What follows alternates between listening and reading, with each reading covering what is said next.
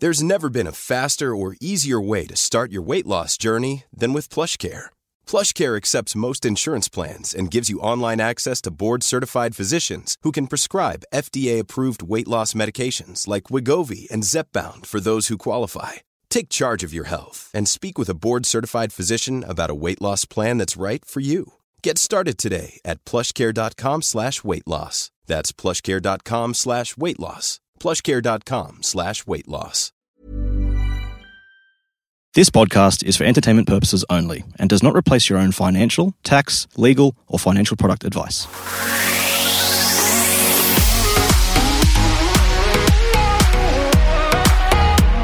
Welcome to My Millennial Property. I am here with John Pigeon to discuss the topic of the century, which is to buy or not to buy. And not so much a question of whether you do or don't. It's more about the timing. Is now a good time to buy? And what is happening with the market? It's going to be a bit of a juicy episode. And off air, John asked me, Emily, do you have the answer to this? I said, not really. But I have my thoughts, and I think that's probably what we're here to unpack today. Isn't that right? That's correct. Yeah, let's rip in. Let's do it.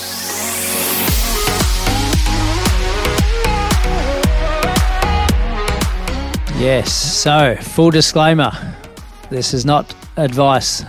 This is not crystal ball stuff. This is just our thoughts and opinions on where the market is heading, or markets, should we say, in the next 6 to 12 months. So, Emily, someone reached out with a beautiful question that said, looking to buy my first home soon, not sure if I should buy now or wait 6 or 12 months.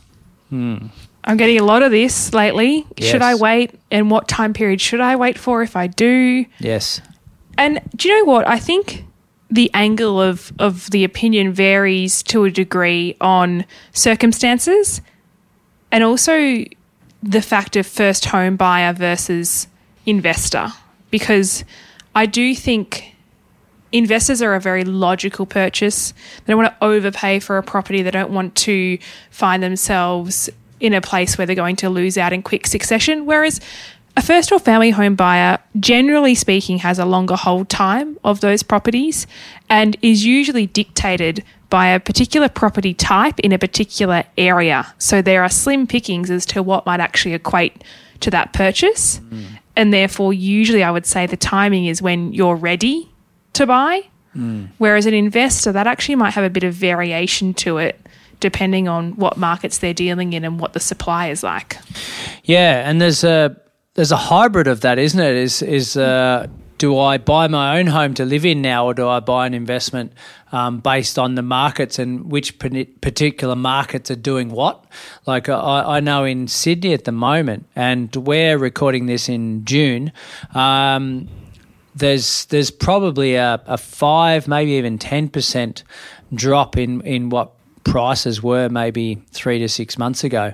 So whereas other areas surrounding, which are within an hour, 2 hours from Sydney, are not experiencing that same dip.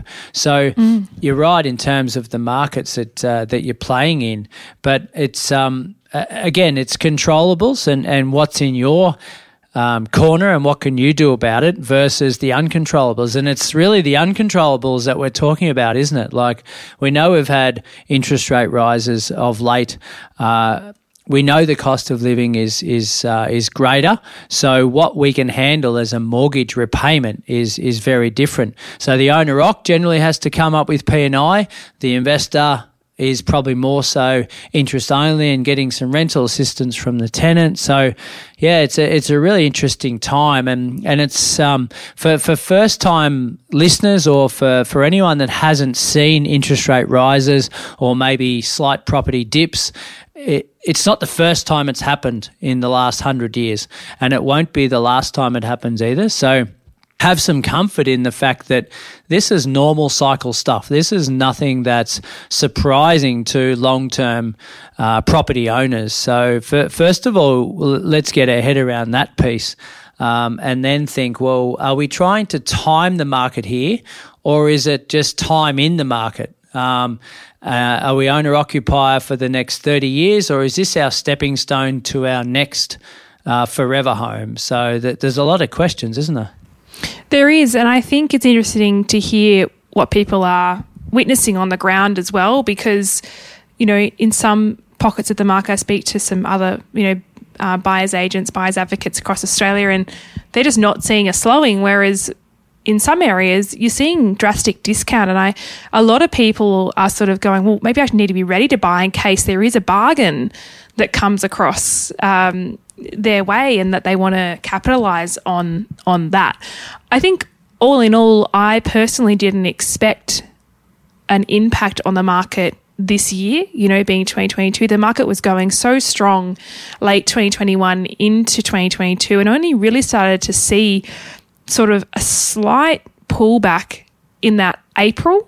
Definitely, continued through May and now we're recording this in June. But I think fundamentally it does come down to your personal circumstances as to when you are financially in a position to make a move on something and being ready to do so, particularly if you're thinking, if the right thing comes along at the right price, having that pre-approval in hand is so vital. Yeah, absolutely. Yeah, so are we ready to buy now? Have we got our head around buying now? We spoke about that in the last recording of controlling what we can control first, and is it the right time to buy for us? More so, is it the right time to buy in a particular market? But you're right. If we just look at the mainstream media, it's doom and gloom across the whole, well, probably world, to be honest. But we know there's sub-markets within markets, and there's markets all around the country. I know Perth is still flying pretty well, but when you look back at Perth prices, Perth at the height, 2013-14, only just recovered to the peak of what it was back in 2014 last year or late the year before. So every different town and city has different cycles, and I was always told there's always somewhere good to buy. Right, it's just whether you're prepared to go and buy there. And I think you mentioned before about the owner-occ. Well, the owner-occ will probably have their 1 or 2 or 3 suburbs that they'll want to buy in, usually for the long term, whereas the investor has the whole country to play with in respect to that. So can they go and get a discount now? Potentially, but what really is a discount? Like what I'm seeing out there at the moment, and probably Brisbane's running still full head of steam with a slight slowing, whereas that's very different to Sydney, where markets have cooled a little. And what we may have paid for example, there's a property there on for sale that we looked at that was advertised at 1.1, okay, but it was probably in our minds only worth about $1 million. So we thought it was about 100K heated. And in a heated time, that probably would have sold for 1.1, right? But now it's only fetching around the $1 million mark. So I don't think it's actually dipped too much yet. It's more that the heat's come off it and people aren't going to be paying overs for a particular property. I think the other thing is, in this market, we still see good sales, right? I know in Melbourne, it's a mixed bag of whatever's going to happen on an auction weekend. Some things are flying, some things are really sticking around for a long time. 2 factors come into that. Number one, as you alluded to, pricing. Has it actually been priced accordingly in today's market and what value reflects in the market right now as opposed to the height of the market? But also, what type of quality property is it? The stock that is lingering and hanging around for a long time potentially is a B grade or a C grade property. And, obviously going by the notion of grading, A is where you want to be. If a B or C grade property is floating around, maybe it's a main road address, maybe it's a funny cut block, maybe it's near a train line, there's all these different things that come into it, you may not want to buy that property just for the sake of getting a bargain. You actually may be better hunting down an A-grade property that is competitive, that is in demand, because when you go to resell that property, you should see the same type of effect. You've got to be very careful about this notion of bargain buying because it may not always do you well in the long run. Yeah, it's a really good point, and people may have actually done that through that heated market. So they may be sitting back thinking, well, the asset type that I've bought now may not be sustainable for the long term, because anything performs in a heated market, doesn't it? And there's an old saying, when the tide goes out, you want to make sure you've got your shorts on. So like, when the tide goes out, your asset needs to stand up in any situation, in any climate. And in a downturn, good properties still hold their own. It's very different to a share market, isn't it, where pretty much everyone gets dealt a blow, whereas you don't see it a lot in a lot of blue chip regions, maybe at the real extreme top end, where we might have $8 million properties that now are only worth $7 million or $7.5 million. So that it's a big chunk of cash up that end. But generally, that cookie cutter middle class suburb pretty much holds its own. But again, coming back to the key indicator, I think the most important in any property market, and that's supply demand. So how much supply is out there at the moment versus how much demand? And one indicator that you Melbourne people love to use, Emily, is auction clearance rates. So what are we seeing down there, for an example? Well, clearance rates are between the 60 and 70%, depending what source you actually look at, because there doesn't seem to be exactly one pure form of truth down here, but it's higher than 60, it's less than 70. I'll give you that. Yep. And certainly, yes, it is an indicator. I wouldn't say it's the be-all and end-all, because a lot of properties are actually selling prior to auction, so they're not actually noted in the clearance rate. They're noted as a private sale. So you'll probably see the private sale numbers go up. And then, look, I think it really does come, like I attended a few auctions on the weekend, and ones that I thought would really fly had no bids. Right. And it was this like sort of a nervousness type of vibe. Good crowd, but everyone's a little bit nervous who makes the move, and maybe it'll drop next week if no one bids. And then others just flew. There was one I attended that I tend to get a bit annoyed, and I'm sure the general public does too, when the vendor's reserve in this type of market is drastically over the quote range. I find that quite greedy and unrealistic, even if it does get to that point. Yeah. So there was one that was about 10% over the top end of the range until it hit on the market, and that was a bit frustrating. Yes. The crowd were very frustrated by that. But I think no one wants to buy it. No, and if you're a vendor in this market, you really have to be realistic. Like, are you a genuine seller? And if you're not, pull it off the market until you feel comfortable. It might be another 2 or 3 years before you feel that there's heat again and you're good to go. But unless you are a genuine seller, I wouldn't just have your property sitting there lingering with high days on market, because that's another indicator. Days on market expanding out can mean a softening of the market. Yeah, and do we find that in times like this, where there's maybe a bit of volatility, that you see a lot of ordinary stock hitting the market, trying to offload, and the good properties, as you said, they decide, no, I don't need to sell that, so I'll take that back off the market if it's not going to reach the price that I actually wanted to? Yeah, potentially. It is a mixed bag. There are varying grades of property that are floating around on the market at the moment. I wouldn't say we've seen a massive drop in the A-grade property. If anything, I'm seeing it more off-market. Like vendors are happy to do it off-market because the risk to them is quite minimal, and it's not a general public piece of knowledge, I guess, that property's sitting there for an extended period of time. But yeah, I would say there's not a huge amount of choice floating around in Melbourne. Yeah. But the good ones are still performing quite well. Yeah, and I think that's people need to understand is whilst there's doom and gloom in the media, it's people adjust to the new norm quite quickly as well. So I think in property world, it's interest rates, isn't it? So once we see a month where the RBA doesn't lift the rates and the banks have sort of set their target and they're happy, and then there's a couple of months of no interest rate rises, people start to adjust to that as well. So realise that this sort of stuff is short term. When I say short term, like most dips in the past 100 odd years have lasted maybe 12 to 18 months. and then about the same time to recover back up to where they were.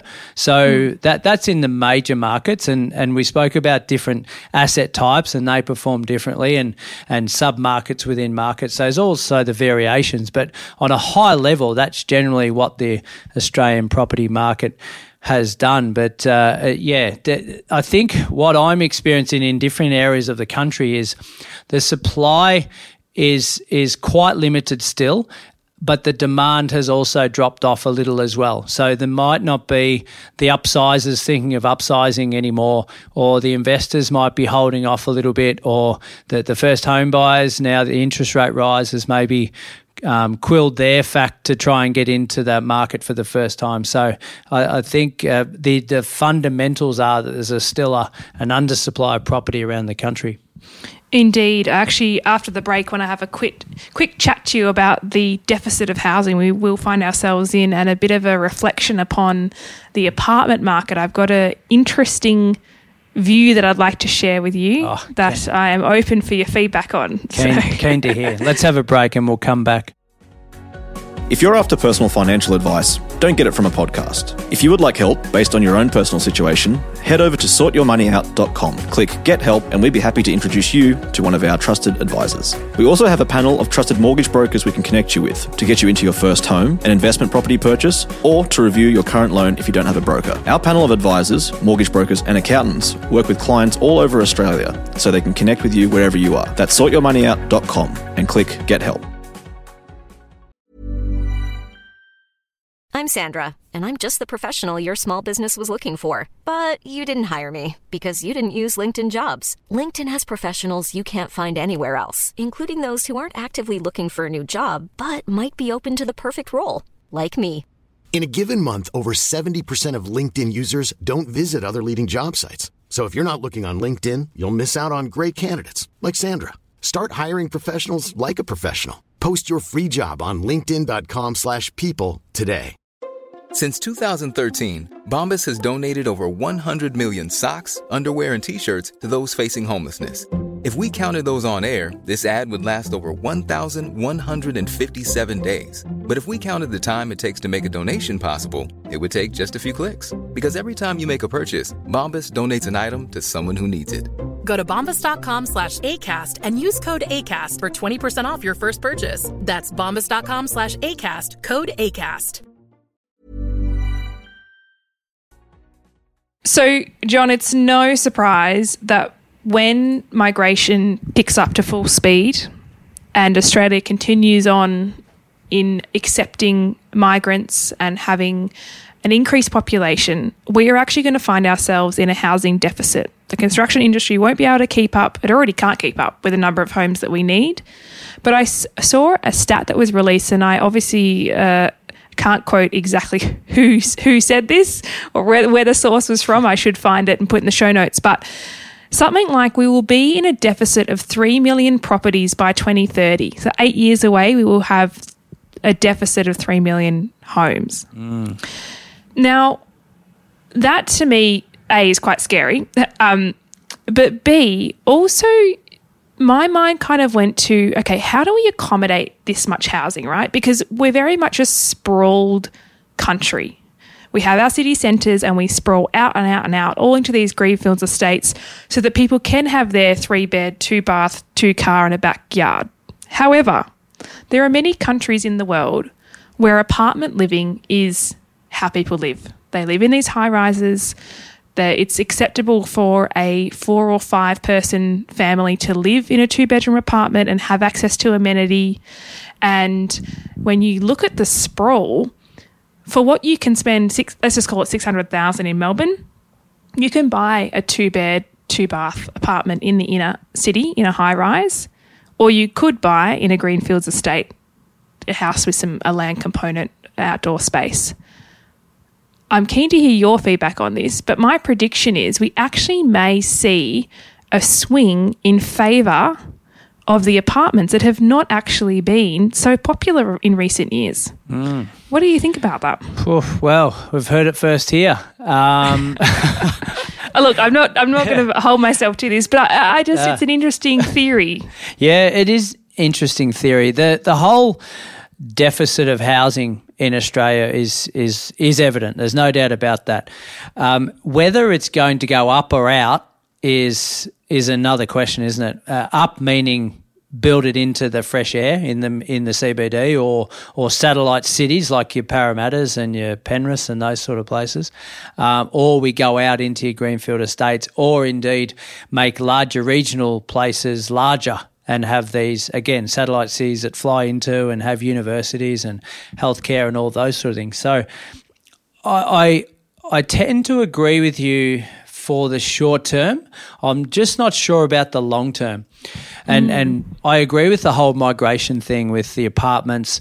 That's where overseas university students come and live. They love that inner city lifestyle, access to everything, don't need a car, etc. But it's not the Aussie way. The Aussie way wants a double garage, wants maybe a boat eventually, wants kids to play in the backyard and kick a ball around and ride their scooters and all those things that Australians are accustomed to. So I just can't see that being a London or a New York or a Hong Kong or that just has high rises and Shanghai for forever and a day. But you're right, there's the shortage and they've got to build them somewhere. So as an investor, we're always thinking, well, where are we going to build them? And we want to be there because there's going to be some urgency around living there because they've created these new shopping centres and a new Bunnings and a new hospital and a new university and we can capture some growth as a result of that. But this conversation you and I are having, we're sort of agreeing, but there's going to be barbecues around the country that have these conversations. It's like, well, what's the alternative? Because the affordability of housing is no longer there like it was 20 years ago, and the space that people want to accommodate just also isn't there as well. Yeah, I agree. It's going to be interesting in the short term. I think potentially, like, put it this way: if you're migrating to Australia and you've come from a country or a city where the apartment lifestyle is the get-go, it's the way that everyone sort of lives, and you look at the pricing of the apartments versus the houses, you'd be thinking, like, it's a no-brainer. Of course we're going to go and buy an apartment, That's right. So maybe it caters to a particular type of setup that maybe are accustomed to that type of housing, and maybe that will keep apartments afloat.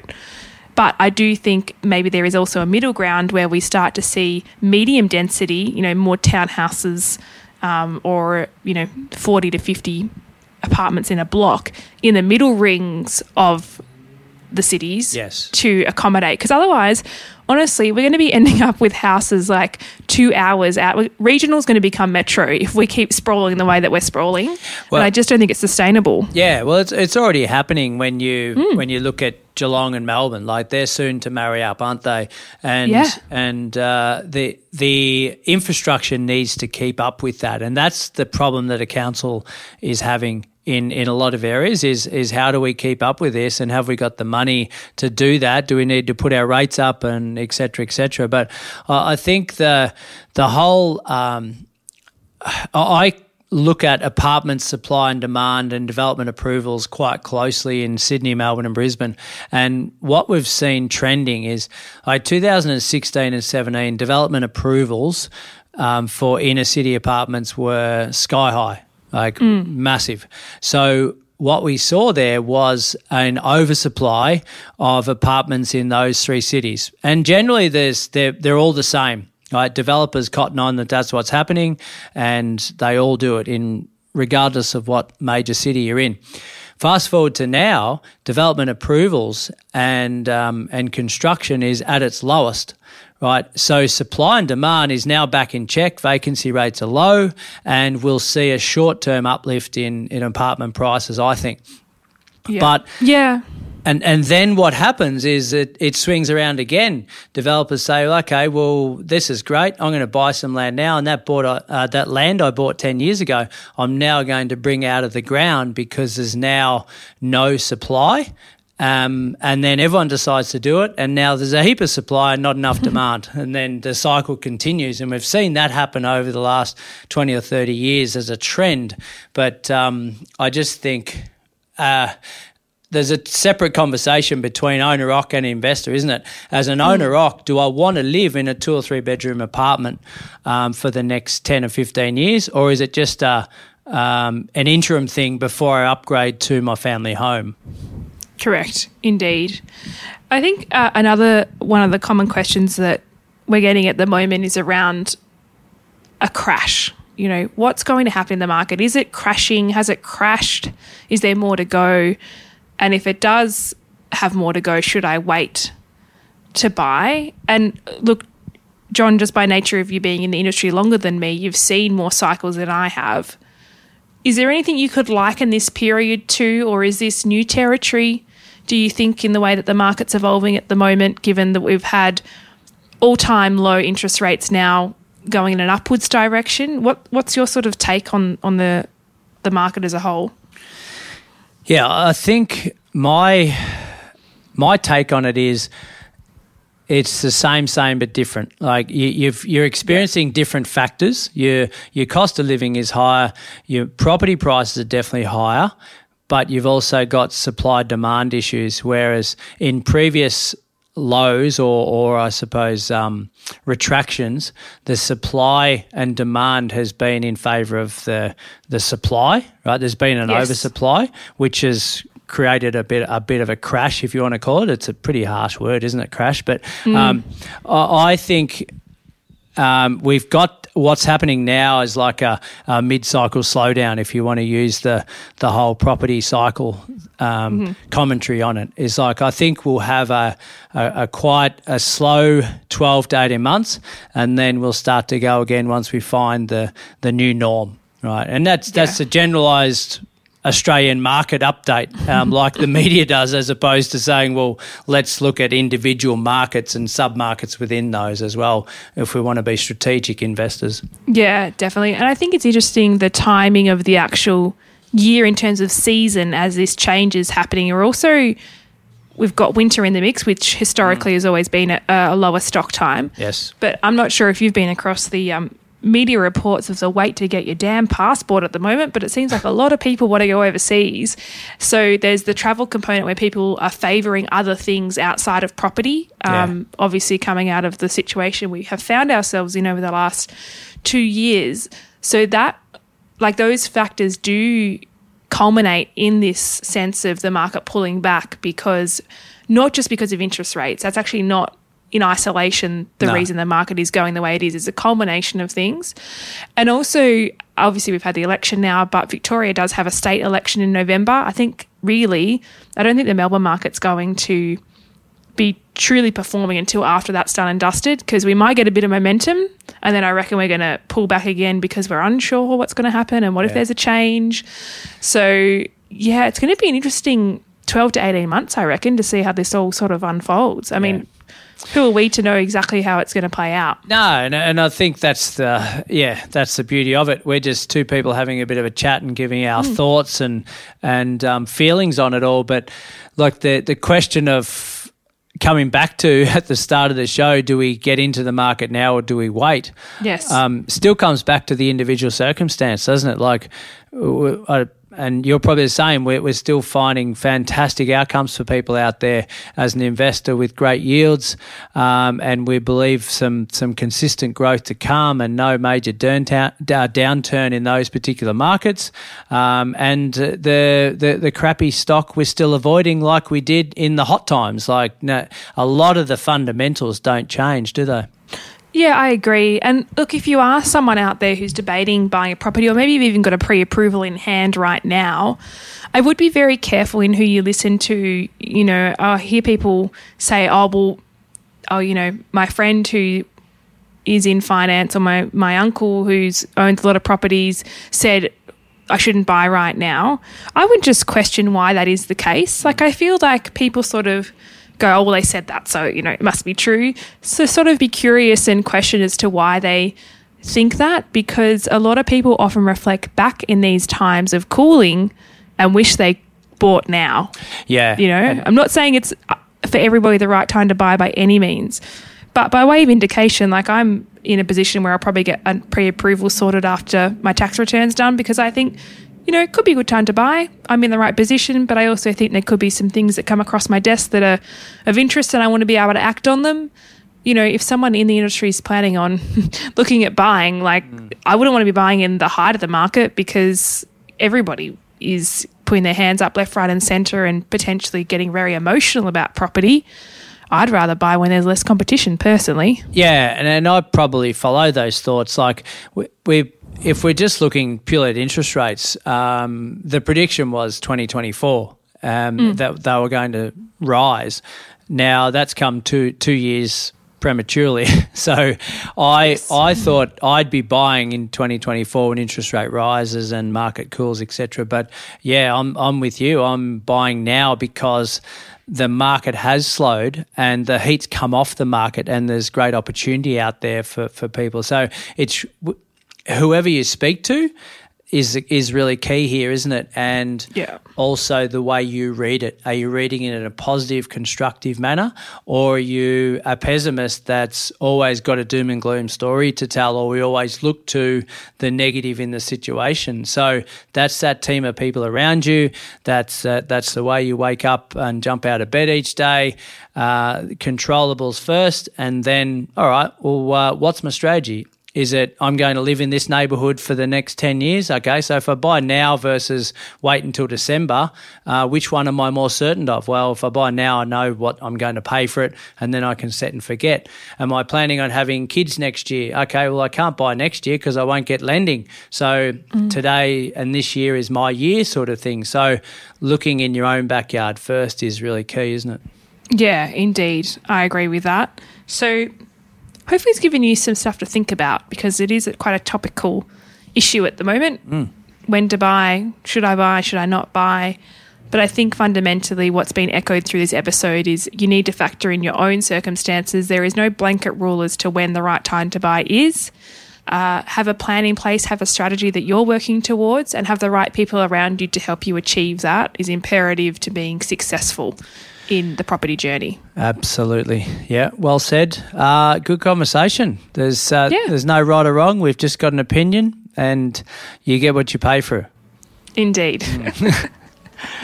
Awesome. Well, if you have enjoyed today's episode or any other episode that we've put out and you're a long-time listener, we would love to hear from you in the form of a review. We don't often ask for them, but we would love to see a few more reviews with feedback in them for us. So please feel free to take a moment and send them through. There's a link in the show notes below.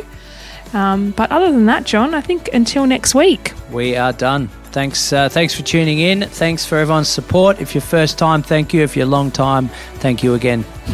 Until next week. See ya. Okay, bye.